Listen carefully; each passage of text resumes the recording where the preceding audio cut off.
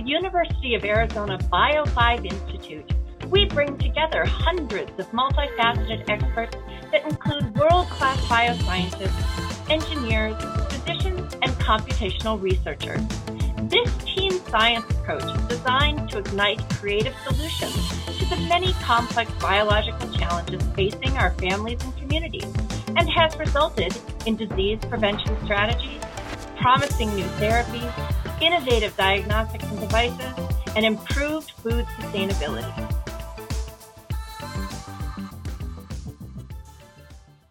Hello and welcome to another episode of Science Talks, a conversation hosted by the University of Arizona's Bio5 Institute. My name is Lisa Romero. Neurological diseases are disorders that affect the brain and the nervous system and include Parkinson's disease, dementia, and Alzheimer's disease, among others. These diseases affect hundreds of millions of people around the world. Researchers are working diligently to better understand these diseases as new approaches to prevention, diagnosis, and treatment is paramount. Today, we're joined by a trained physician and scientist, Dr. Lalitha Madhavan. Dr. Madhavan is an associate professor of neurology and also a member of the Evelyn F. McKnight Brain Institute and the Bio5 Institute here at the University of Arizona. Her research merges the fields of neuroscience and stem cell biology to understand how the brain works and contribute towards the development of treatments for disorders such as Parkinson's disease. She's also a recent 2022 University of Arizona Women of Impact awardee. Dr. Madhavan, thank you so much for joining us today. Well, I'm really excited to be joined today by Dr. Lalitha Madhavan.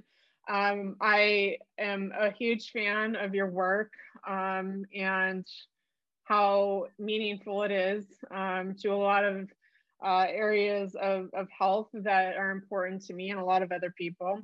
But mostly I'm really honored to be in the presence of one of the 2022 Research Innovation and Impact Women of Impact Award winners. So I want to congratulate you on that honor. That's pretty incredible and well-deserved. Yeah, thanks, Lisa. Thanks for the opportunity, and it's just fantastic to be here. Oh, good. Well, I'm so glad you're here as well. I want to get to your work and talk to you about a lot of things, but I think let's step back for a minute. I'd love to hear a little bit more about your background, how you are a physician researcher, which is incredibly noble and difficult, and there's not a lot of people that manage to do one or the other, much less both, and merge them into a successful career. So I can't wait to hear more about that. But I think you went to medical school in India, right? Were you raised in India? Yeah, I was raised in India, and I did go to medical school there. So, I became interested in the health sciences very early. As a child, I always wanted to do something related to the health sciences, but my first love and my first stop was really medicine. I was lucky enough to get into medical school. I made it through it. And then I was just kind of going along, trying to build my career as a physician. But just as things happen in life very often, things took a little turn. And I ultimately landed up in research. So predominantly now I engage in research. The backstory of all of this is really thinking back about things. As I was in the clinical arena for those few years, it became clear to me, a few things became clear to me actually.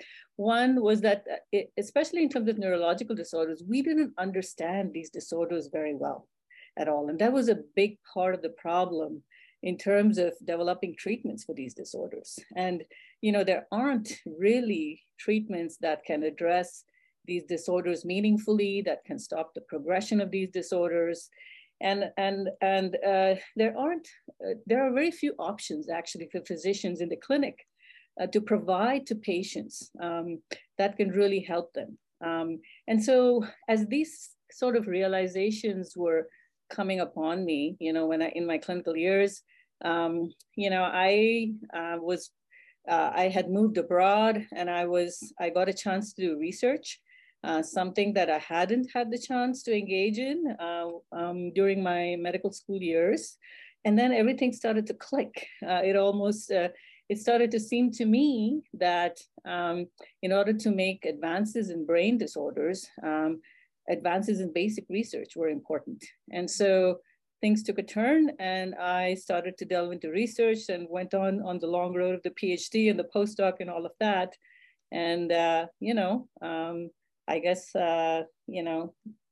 that's just how it all started. Here you are after all that, right? That's an amazing story. I mean, I think that, we at Bio5 are lucky to have, a handful, maybe a double handful, but not many, of physician researchers that have done kind of taken both of those journeys, either, like you said, started off with one and, kind of somehow got into the other, or somehow in parallel, it evolved. But it's always sort of that same, that same narrative that you shared is just this whole different mindset that brings when you are combining, the training and the, I guess, lens of both backgrounds into, research outcomes now. So I want to talk about, your work today. So, I mean, you start doing research, you find that, it really is a fit for what you want to pursue. How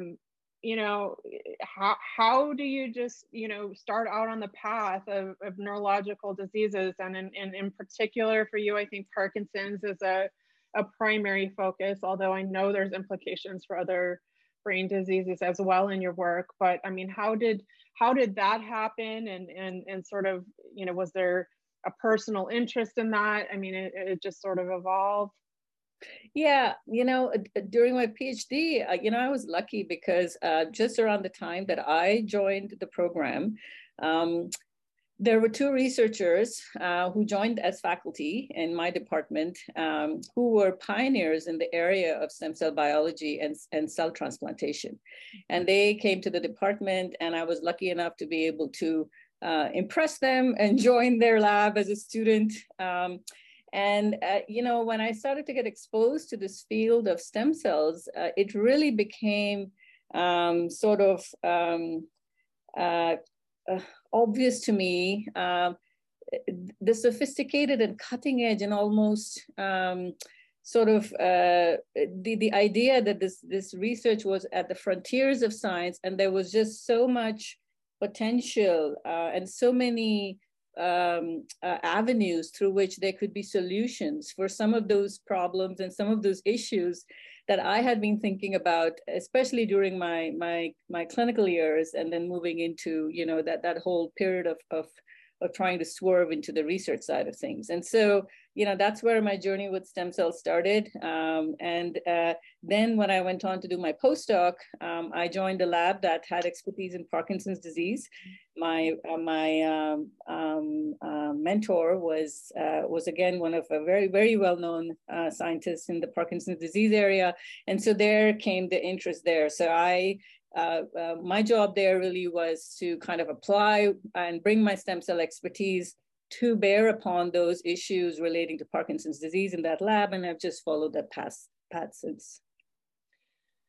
Yeah, that's amazing. I mean, I think, for us non-scientists out there, you talked a little bit about this already, but it's, I think, very hard for people to understand with, brain diseases becoming so prevalent and so damaging to, virtually every family at some point, in some way or another.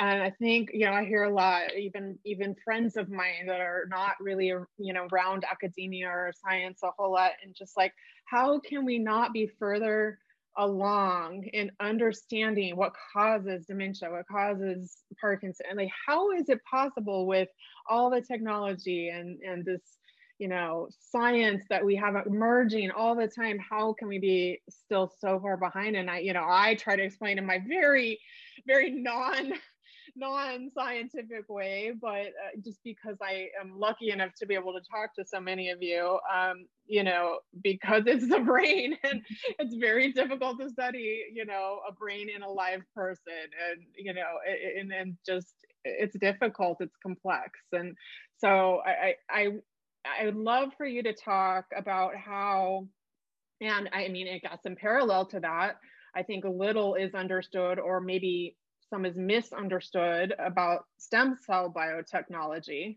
Mm-hmm. And I think maybe some people have a reaction to that without ever understanding, the incredibly positive benefits of this type of work. So talk about, how stem cell biotechnology, is allowing, ability to potentially develop, these biomarkers for earlier diagnosis, perhaps novel treatments and therapies. Talk more about where you are with that in your work.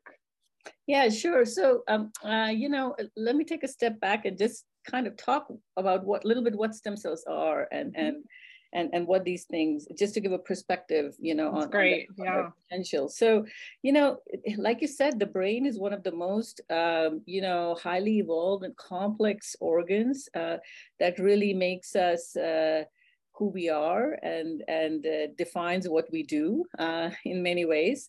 But it's also a very remarkable organ in the sense that it is learning, it is changing, and it's adapting throughout our lifespans. And that adaptation, the scientific term for that kind of adaptation is plasticity.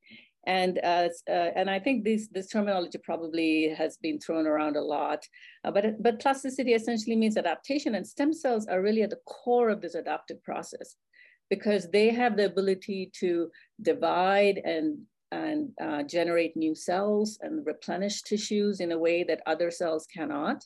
And so these cells really remain as sort of reservoirs of plasticity in our brains throughout life.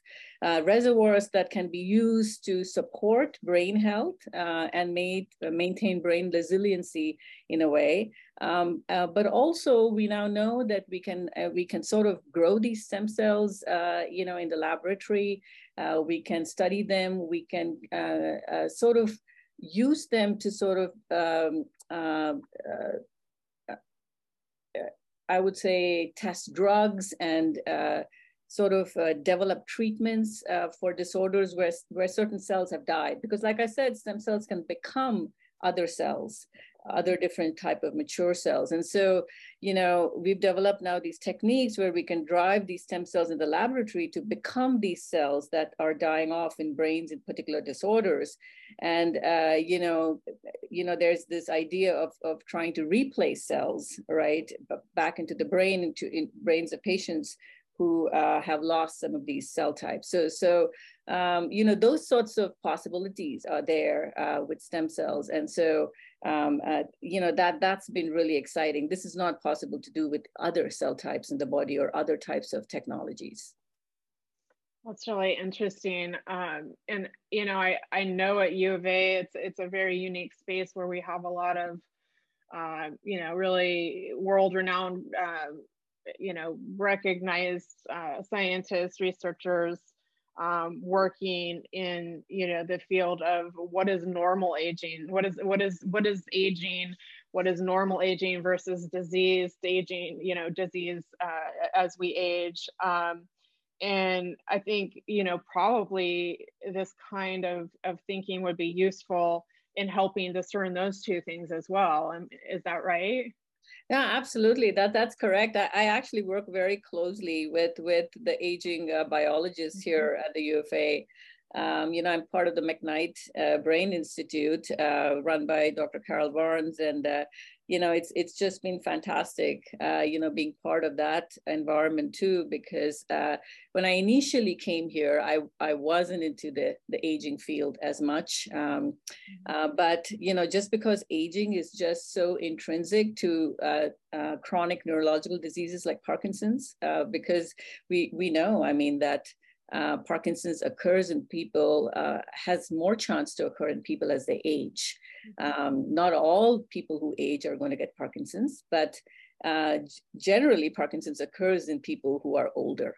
And so that sort of connection between aging is very interesting. So to understand what is normal aging and then what differentiates normal aging from pathological aging or disease is really important to understand. And so we kind of straddle that side of the work too. So stem cells are very useful in studying those kind of issues too, because although they are a fountain of youth, they are also affected by aging to some extent. And so they can be reporters and tell us a lot about aging, actually, and what's going on there. So we have used stem cell as a tool to study aging from that point of view.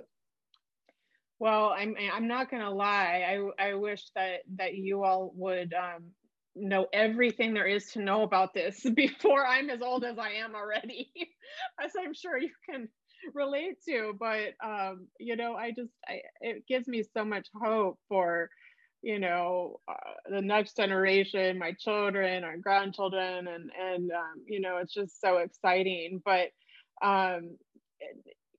when we're talking about stem cells and looking at them again in regards to aging versus disease, and how they can re-energize, how they die, how they whatever the process becomes,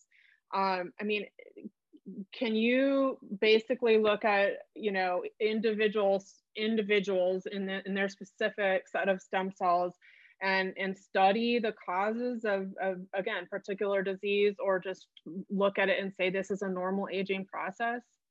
Yeah, no, that's really a complex issue and difficult to study. But we are able to study actually diseases from a very individualistic point of view using stem cells these days. So this really goes back to this technology called induced pluripotent stem cell technology. It's something that I've established in my own laboratory since joining the University of Arizona. But essentially this technology was given the scientists who developed this technology was given the Nobel Award in 2012. And this technology really is about isolating some sort of adult cell, like a skin cell or a blood cell from an individual, either diseased or normal. And then you could, through a series of research manipulations, you could sort of drive these cells to become embryonic-like cells. So embryonic stem cells are the ones that give rise to all other cells in the body. And so now, from an adult cell, you've sort of given rise to this embryonic-like stem cell without delving into embryos, which is, of course, there's a lot of ethical issues associated with that, and feelings and emotions run high in that area. And so here, there's a different way to generate embryonic cells. And then once you have embryonic cells, they can be grown technically forever. They can be banked in laboratories. And then you can drive these embryonic cells from there into other cells, like certain types of neurons, for example, neural cells that one would like to study that are, for example, of importance in Parkinson's disease, which is what we do. And so now we are able to access brain tissues in a way from living individuals that we haven't been able to access before. Because like you mentioned, it's not possible to study brain tissues from living individuals. You can't take a brain biopsy from somebody like you could take a little skin biopsy, or if there was a tumor or something, take a little and look at what cells are doing. And so this really gives us this indirect way of generating brain tissues from different individuals. And the unique and really exciting thing about this whole technology is that what we're finding is that these cells can actually be reporters of sort of what's happening from individual to individual. So for example, cells from somebody who with Parkinson's disease behave differently in culture compared to somebody who doesn't have Parkinson's disease. And even between individuals who have Parkinson's disease, each of them has a different, their cells behave differently even within the group. So we all know that everybody's disease is not the same. Everybody expresses the disease differently. And for example, that's important because the same sort of medications that we think may work for everybody may work well for some and then not so well for others. And so this sort of studying the disease individual by individual really has the advantages that you can be very precise in sort of what you learn about individual variations, and you can understand the disease better, first of all, what the variations are, and then you can test drugs on some of these cells and see, maybe the cells works on cells from individual A and individual B, but then the drug doesn't work on cells from individual C. And so this way you can really sort of be a little bit more focused and strategic in terms of how therapeutics are developed. And I think the broad terminology for this these days is precision medicine. And so this really allows, this technology really allows for precision medicine to sort of be applied in a way that, again, we haven't been able to do so in the past. It's so exciting. I'm thinking about I know another passion of yours is mentorship and making sure that you're passing on this type of experience to others.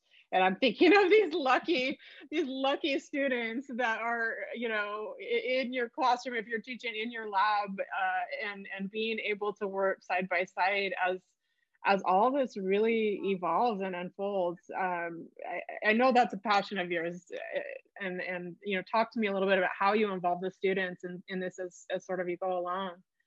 Yeah, I am passionate about working. How should I put it? I think I'm passionate about working with a diverse slate of students because I really think that diverse opinions matter for anything, and it propels creativity, and it also tremendously helps students in gaining confidence and a worldview. And so I enjoy interacting with students at different levels from all kinds of backgrounds. And, my basic philosophy is that it's not really important where the students are academically or, what they've learned really in the past. It's more what they want to do and the motivation and the interest and the drive that they show to want to get somewhere or want to learn in the lab or in the class, wherever that might be. And so, it's just been fabulous just interacting with such, bright and engaging and lovely individuals. I feel so lucky. From that point of view, I love the job of a professor because that allows me to do something like this. Especially undergraduates. I love interacting with undergraduates because, I feel that it's a very important part, a time period in the trajectory when students are trying to make decisions on to where they really want to go. And I feel like I can make meaningful impact at that time. And also they're very fresh, they're not afraid to ask questions. They bring a lot of new ideas onto the table. As we get older, we develop a few more inhibitions and we're a little bit more worried about what other people might think of us. I find undergraduates mostly, are a lot more freer in how they sort of go about things. And sometimes they ask those so-called dumb questions that are really very important. And so, it's been fun interacting with them, and I usually tend to give them independent little mini projects as they learn and do things so they can really try to understand the ropes of research and understand, from the beginning to end what the research process means and also what it means to clinical medicine. How does that, because I really look, as you mentioned and I'd mentioned before, taking care of the patient, I truly feel involves both arms, the basic side as well as the clinical side, and they need to go hand in hand and they need to talk to each other. And so if I can convey that to the student or whoever, people that I mentor, at least I try to convey that. I think that's a very important message that I can give to them.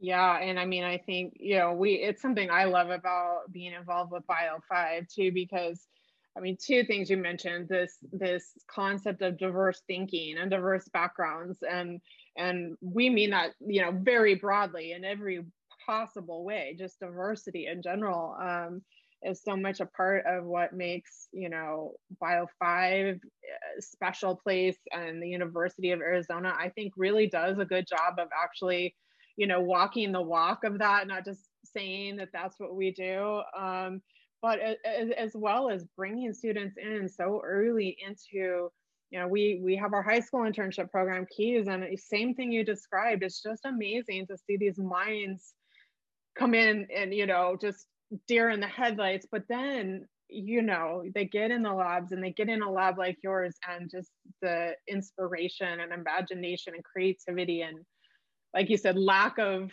a filter come out. It's really exciting. So but it takes special people like you that are willing to put that time in and see really the benefit, both from their perspective, but also from your own. And it's really admirable. I love that. Yeah, well, that's nice of you to say, Lisa, but it's really a two-way process. I mean, the students teach me so much. So I'm better because of the students. So, that's something that's what I'd like to say from my side. That's the best kind of relationship, right? It's two-way benefit for sure. Well, I know you're a busy person. What do you do in any free time that you might have? Do you have any hobbies, or what is your favorite thing to do if you're not in your lab or not teaching? Yeah, I mean, I don't get enough time to do it. I wish I had more time to do things like that. But I love the outdoors, and Tucson is so beautiful. That's something that attracted me also to come to Tucson. In 10 minutes, you can be out in the wilderness, walking on some beautiful trail somewhere. I love hiking. So I try to get out there and do that as often as I can. My husband is an avid hiker too, so we both like doing that together. And I like listening to music and reading. All kinds of variety of things. There's no specific whatever, but those are a few interests that I try to kind of push along on the side. Relaxing the brain a little bit, and just being immersed in nature, music, whatever, to kind of stop everything for a little bit, right? Yeah. Sure. Well, thank you so much for being with us today and telling us about your work. I'm really excited for what's ahead. I hope you'll come back and visit us again, and just talk more about what's coming up. And thank you for all you're doing. I think that the unique space of your work, is going to make a big difference in a lot of people's lives. So thank you for that. Yeah, thanks so much, Lisa. It was really enjoyable talking with you. You too. Take care. All right. Yeah. All right. Bye-bye. Bye. Thanks to our listeners for tuning in to another episode of Science Talks. Continue the conversation with us next time as we learn more about the amazing science happening at the University of Arizona's Bio5 Institute.